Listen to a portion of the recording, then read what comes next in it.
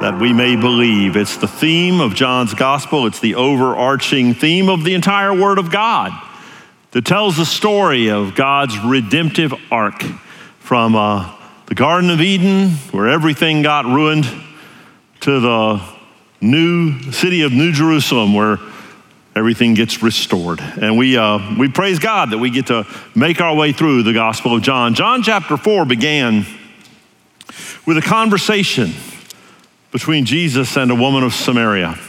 And we talked about that last week. And just to remind you of sort of the geography of our context, the verse that we looked at last week that said Jesus had to go through Samaria is a verse that can go by pretty quickly if you don't kind of know culturally what's going on there. Jesus was on his way north out of Jerusalem and Judea, the southern part of the nation of Israel, and was on his way to begin his ministry in Galilee. The portion of Jesus' ministry that we're going to come to next is something that most New Testament commentators call the Great Galilean Ministry. And traveling north from the area around Jerusalem to Galilee, if you look at it on a map, it seems the obvious thing you do is just go straight north. That would seem to be the way to do it. But the Samaritans and that region known as Samaria, well, that was a problem. The Samaritans were a remnant of the Old Testament's northern kingdom. They had intermarried with the surrounding nations. They had rejected most of God's word to ancient Israel. They had set up their own non-legitimate temple on Mount Gerizim, the only legitimate temple being the temple in Jerusalem. They spoke you could have a conversation with them if you were a Jew, but it was a very different dialect. They used language differently. So they, in short, they were a despised ethnic minority living within the borders of Israel, but in a particular region. And no real self-respecting Jew would travel through Samaria. It just wasn't done. Though geographically, it would be the obvious way to make the north-south journey. Most Jews would either hook east toward the Jordan River Valley, cross the Jordan to the east side, go north along the Jordan, and then recross the Jordan River near the mouth of the Jordan, which is there at the Sea of Galilee, and thus come into Galilee that way, or swing way west and go up the coast of the Mediterranean Sea and hook back inland once you were safely past Samaria. But we know Jesus had to go through Samaria. He had an appointment with a woman at a well near a village called Sychar. And last week we dealt with that conversation with the woman at the well. And this week, the passage sort of continues out of that same moment. We're still in Samaria. We're still by Jacob's well near the ancient Samaritan village of Sychar. I've chosen as my title this morning, I've got it in quotations on your outline. If you've got the outline either digitally or if you've printed it out, you'll see that the title's in quotes. It's not always do I put the title in quotes, but here I did because it is a quotation from Psalm 3, verse 8. Salvation belongs to the Lord. Salvation is his thing. God the Father is the designer, the architect of the plan of salvation. God the Son, Jesus, is the achiever of our salvation by his death on the cross. And God the Holy Spirit is the applier of salvation to our heart. We sang earlier in this service about the God in three persons, the Blessed Trinity, and all of the Trinity is involved in the salvation of a person. Salvation belongs to the Lord. I've put up front on the outline sort of a framing big idea for this morning, and it's this. We are not on our own in a random world. By the way, I could put a period right there, right? We are not on our own in a random world. We are not on our own. The world is not random. But this morning I've continued the thought, we are not on our own in a random world when we are obedient to share our faith. Last week we reiterated, and we will frequently iterate, the truth of God's word, that we are both witnesses and ambassadors. We are not merely commanded to fill those roles. We are told we do fulfill those roles, and the question for us is, shall we do it effectively or not? In this passage we see salvation belongs to the Lord, though we are invited to be in on it. John chapter 4, verses 27 through 42. Just then, his disciples came back. They marveled that he was talking with a woman. But no one said, "What do you seek?" or "Why are you talking with her?" So the woman left her water jar and went away into town and said to the people, "Come, see a man who told me all that I ever did. Can this be the Christ?" And they went out of the town and were coming to him. Meanwhile, the disciples were urging him, saying, "Rabbi, eat." But he said to them, "I have food to eat that you do not know about." So the disciples said to one another, "Has anyone brought him something to eat?" Jesus said to them, "My food is to do the will of him who sent me and to accomplish his work. Do you not say, 'There are yet 4 months, then comes the harvest'? Look, I tell you, lift up your eyes and see the fields are white for harvest. Already the one who reaps is receiving wages and gathering fruit for eternal life, so that sower and reaper may rejoice together. For here the saying holds true, one sows and another reaps. I sent you to reap that for which you did not labor. Others have labored, and you have entered into their labor." And many Samaritans from that town believed in him because of the woman's testimony. "He told me all that I ever did." So when the Samaritans came to him, they asked him to stay with them. And he stayed there 2 days. And many more believed because of his word. And they said to the woman, "It is no longer because of what you said that we believe, for we have heard for ourselves, and we know that this is indeed the Savior of the world." 4 things I want to talk about this morning that demonstrate that from this passage that salvation belongs to the Lord.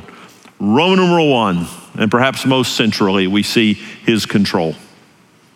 His control. The opening of verse 27, what we have in our text as "just then," is a very emphatic expression of timing. At that very moment is the idea. At that very, Jesus has just finished affirming to this woman that he is in fact the Christ, that he is in fact the Messiah. He's had a whole conversation with her while his disciples were in town buying food. If it takes them any less time, they interrupt the conversation. If they're any quicker, they interrupt and disrupt this strategic conversation. If they're any slower, they miss his declaration, which they will hear again and again than they've heard before, but his reminder to them of who he is and what he's about. Their timing was perfect. They were not in control of their timing. Now think of all the variables involved in their timing. It's a half-mile walk to town, a town that his disciples are not familiar with, an ethnic minority that they're not fond of, where they have to do business. They've been taught all their lives, don't mess with the Samaritans, and now they're in there trying to shop around to get food. And then the half-mile walk back out to where Jesus is. There is no way to time their arrival as perfectly as it is timed unless you are omnipotent. If you are omnipotent, it's no big deal. So Jesus shows us his control over, letter A on your outline, circumstances and timing. Circumstances and timing. We speak all the time of divine appointments.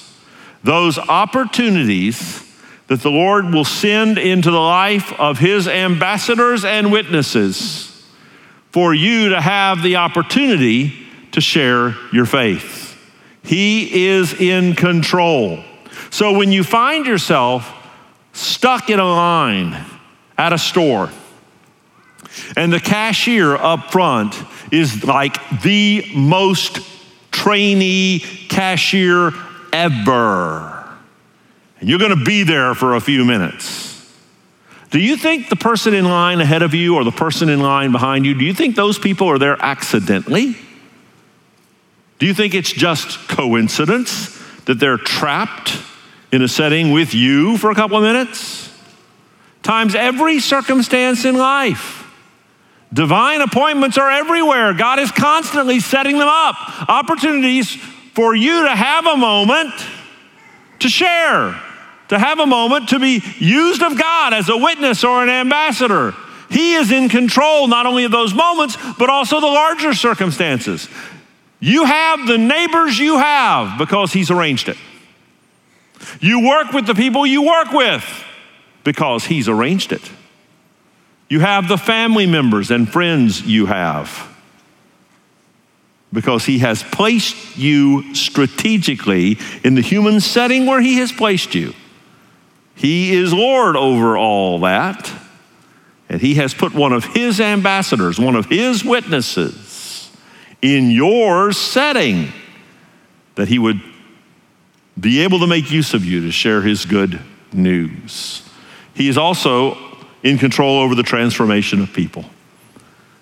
He's in the business of transforming people.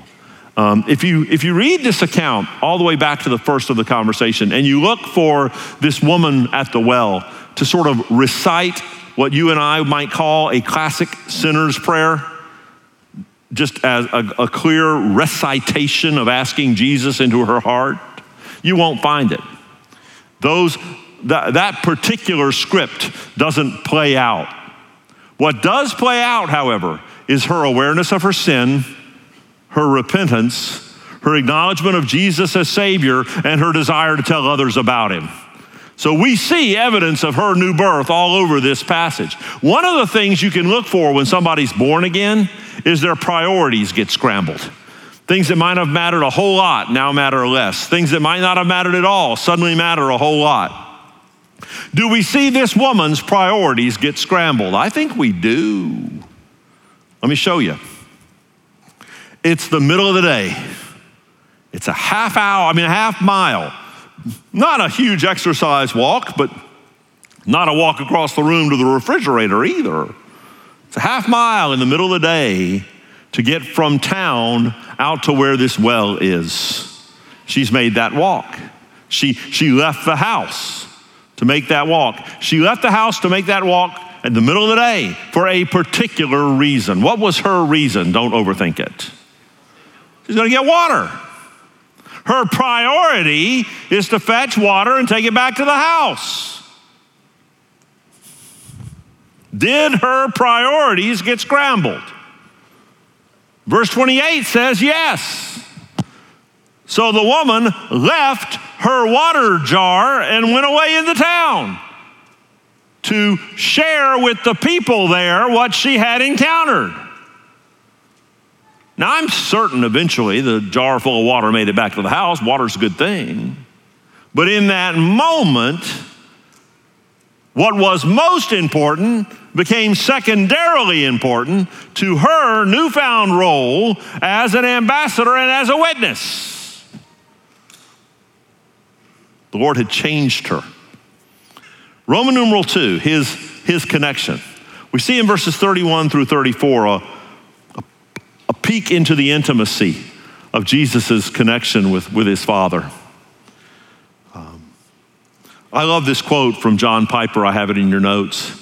Piper says, God is most glorified in us when we are most satisfied in Him. We stand the most chance of reflecting the glory of God if we are living in an intimate connection with Him. You're not going to share a Jesus you're not enthusiastic about, and you're not going to be enthusiastic about Jesus if you're not spending real time with Him in His Word and in prayer, and then in cultivating your obedient relationship to Him. The guys come back from town, and they make a very reasonable request of their master. Lord, you need to eat. We came to this place at midday. I think they thought that Jesus had stayed out by the well because, after all, he wouldn't go into a Samaritan village. I think they had it exactly backward. He sent them into the village. I think that was a discipleship step for them to learn to start interacting with people that weren't pure Jews. They've done the business. They've brought the food. As far as they know, Jesus hasn't had anything to eat. Lord, have something to eat. And he makes this enigmatic statement, I have food you don't know about. Now, just a paragraph before, the woman had mistaken his conversation about living water to be a reference to literal water from the well. He was talking about something larger and entirely different. Here, the disciples make the same mistake. I have food to eat you don't know about. Okay, who brought him a sandwich? He says, no. God is glorified in me when I'm satisfied in him. My food is to do the will of the one who sent me and to finish his work. It means more to me than to eat, that God would use me. Our provision is found in him. Letter A on your outline. And letter B, I may as well jump right to it, our purpose. Why are you here? And I don't mean here in this room at this moment. I mean life. Why are you here? We've got lots and lots of things we can be doing. We've got lots and lots of things we can be interested in. Lots and lots of ways to earn a living. But the purpose of our life is not up to us. We have been given a role. We have been given a defining assignment. We have been given a central value around which all others are to orbit. We are the ambassadors of Christ. We are the storytellers. We are the witnesses. My food is to do the will of him who sent me and finish his work. Roman numeral 3, his commission. His commission.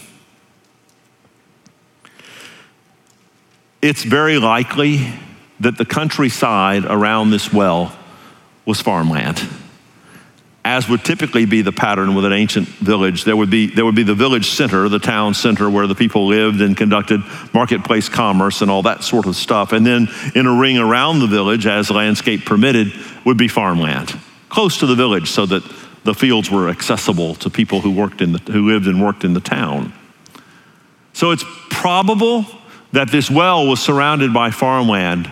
And so Jesus was able to perhaps gesture out to the fields around the farm. This is in December, and the harvest Jesus is talking about is the spring harvest coming in late March or April.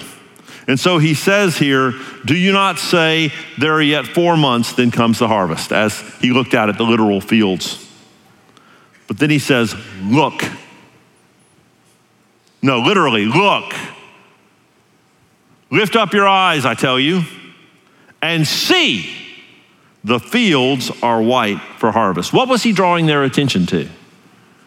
I think it's hard to miss the conclusion. We've already been told that people from the town are coming out to see Jesus. We've been told that in verse 30.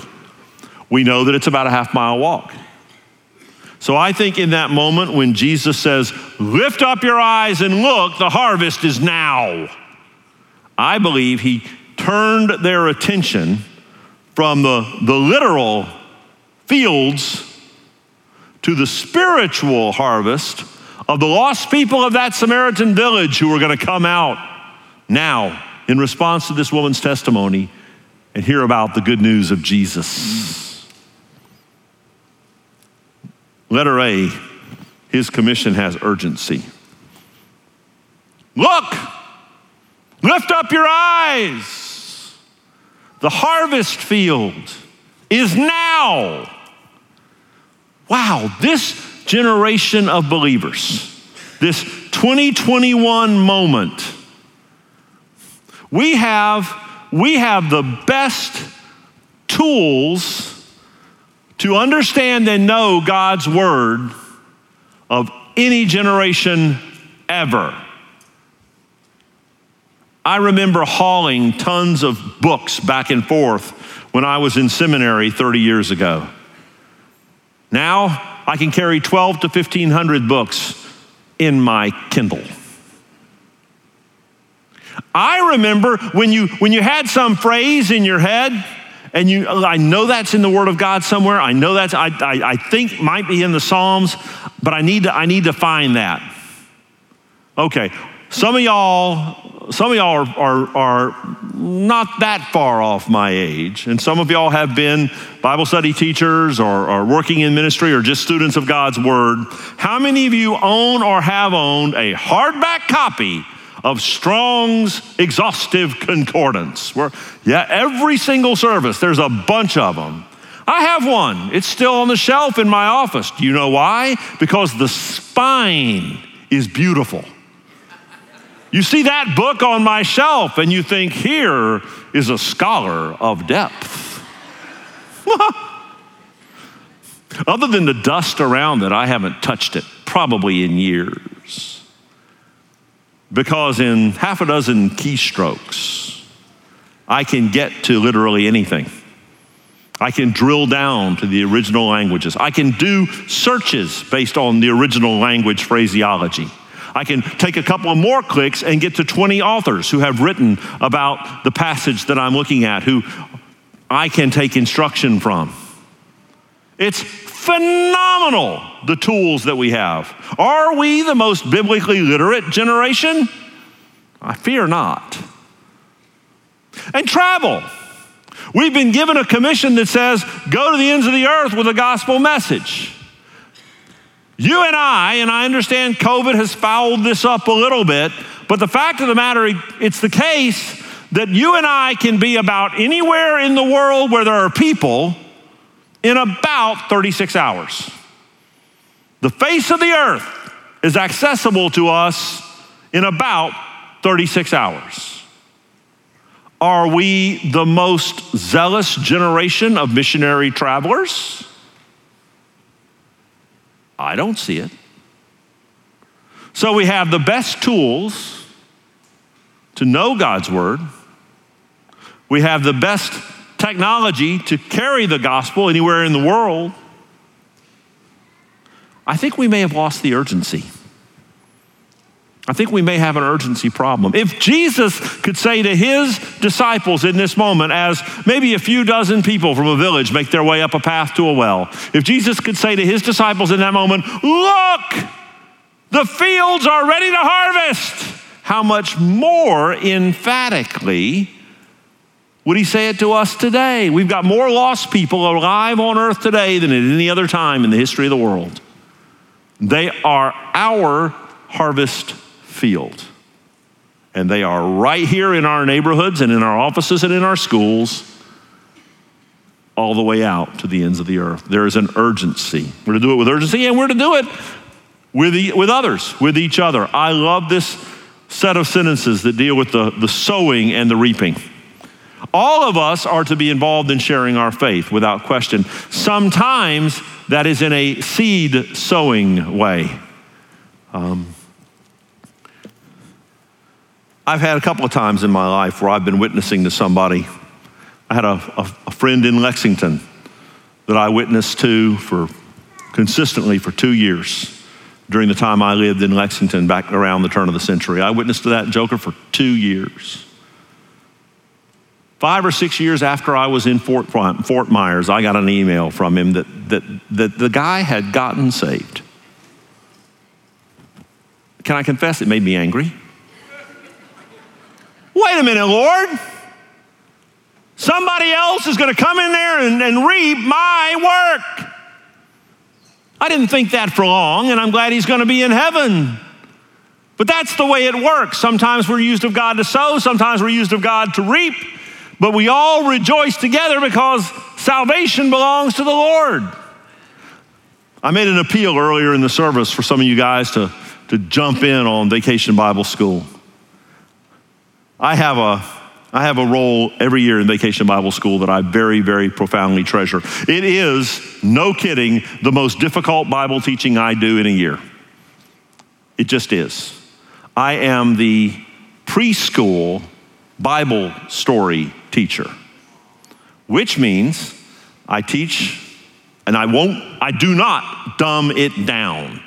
How can the Word of God be dumbed down? But I have to translate to 3-year-olds, 4-year-olds, and 5-year-olds.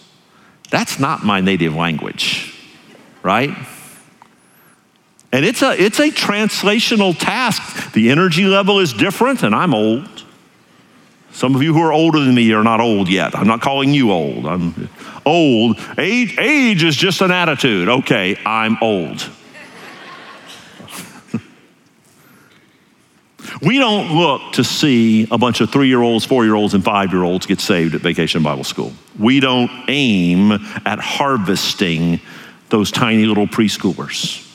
Quite often, if you do, what you get is false conversion and later in life confusion. When you say to that little 4-year-old or 5-year-old, do you love Jesus? Yes. Do you love Bambi? Yes.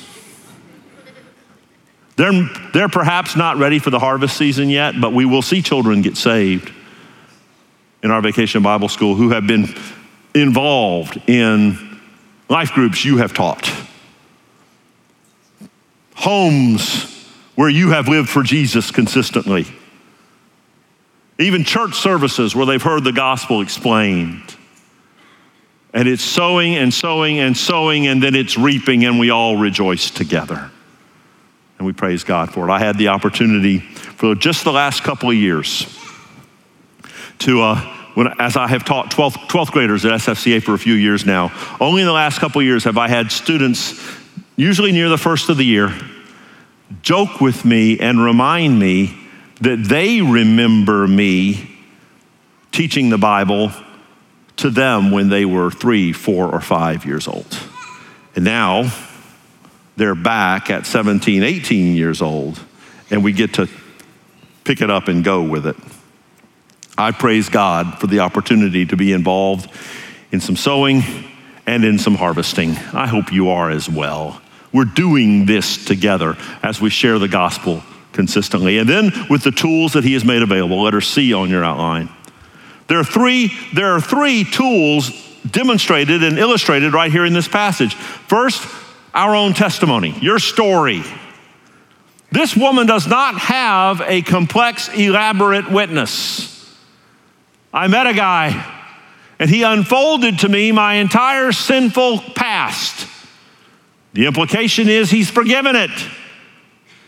And he may well be the Savior. I've shared with you before, I believe it's absolutely essential for every believer that you should be able to share your salvation story grounded in God's Word in 2 or 3 minutes, anytime, anywhere. You should not need to go cram. You should not need to, okay, they told me I've got to share my testimony today. Let me go hide in the bathroom for 10 minutes and get myself ready. You should be able to share 3 parts. What was my life like before I came to Jesus? What happened at the moment I came to Jesus? What's Jesus been up to in my life since I came to Jesus?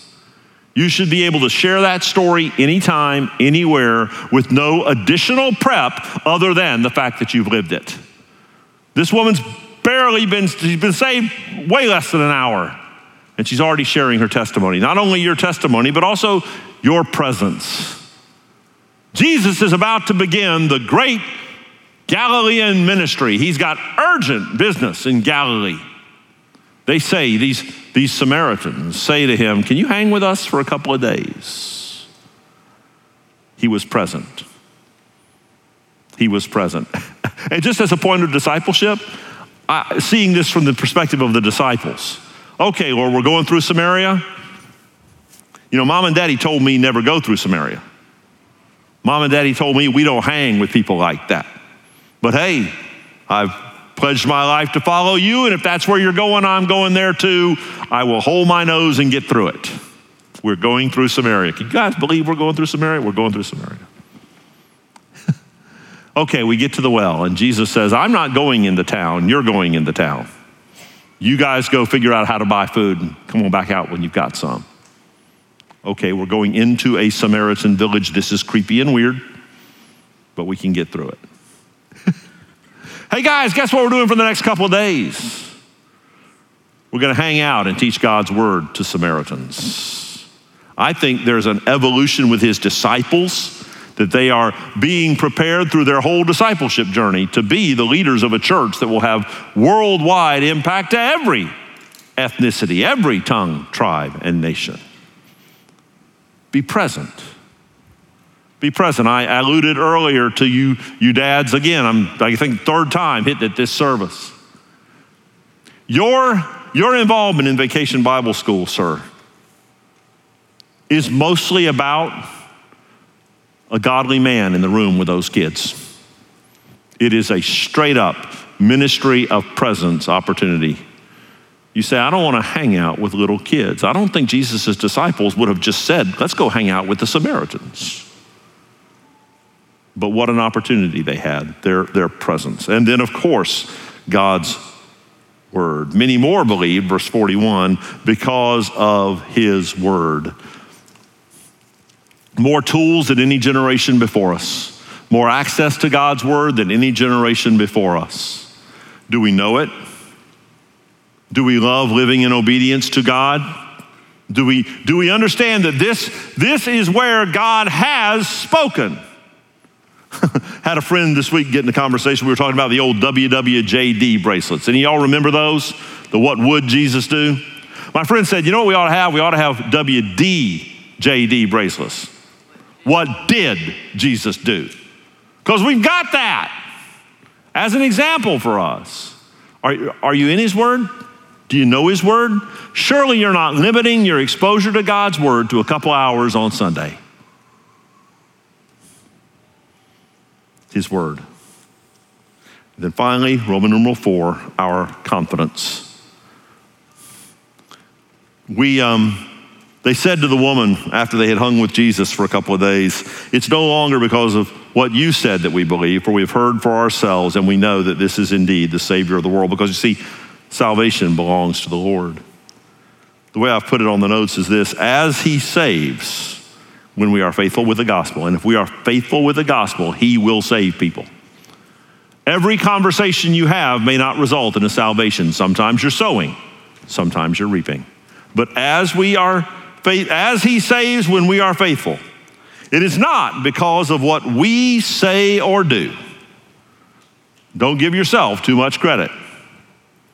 It is because we are joining him in his mission, and we can be confident he will see his mission done. The book of Revelation says that among those around the throne at the end will be people from every single language group, every single tribal group, and every single ethnic group.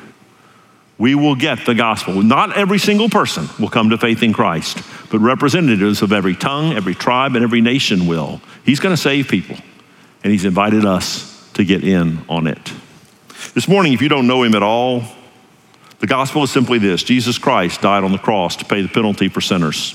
That's the good news, because it's a penalty you owe.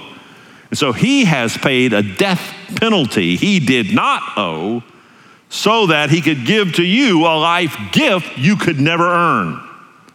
And if you will turn from your sin and trust him, he's alive today. He is to be known today. His resurrection proves all the audacious claims he made about himself. And if you will turn from your sin and trust him, you can have eternal life. Christian, how's the ambassadorship going? How's the witness? Is it sharp? Is it ready? If between now and your car, somebody gave you an opportunity to share your faith, would you be ready? Your testimony? a biblically presented, how do I get saved? You should say, I hope there's somebody lost between me and my car that I can tell about Jesus. And as the week unfolds, know that a sovereign God is going to place you in circumstances. You will encounter divine appointments. May we be zealous to be ready for them.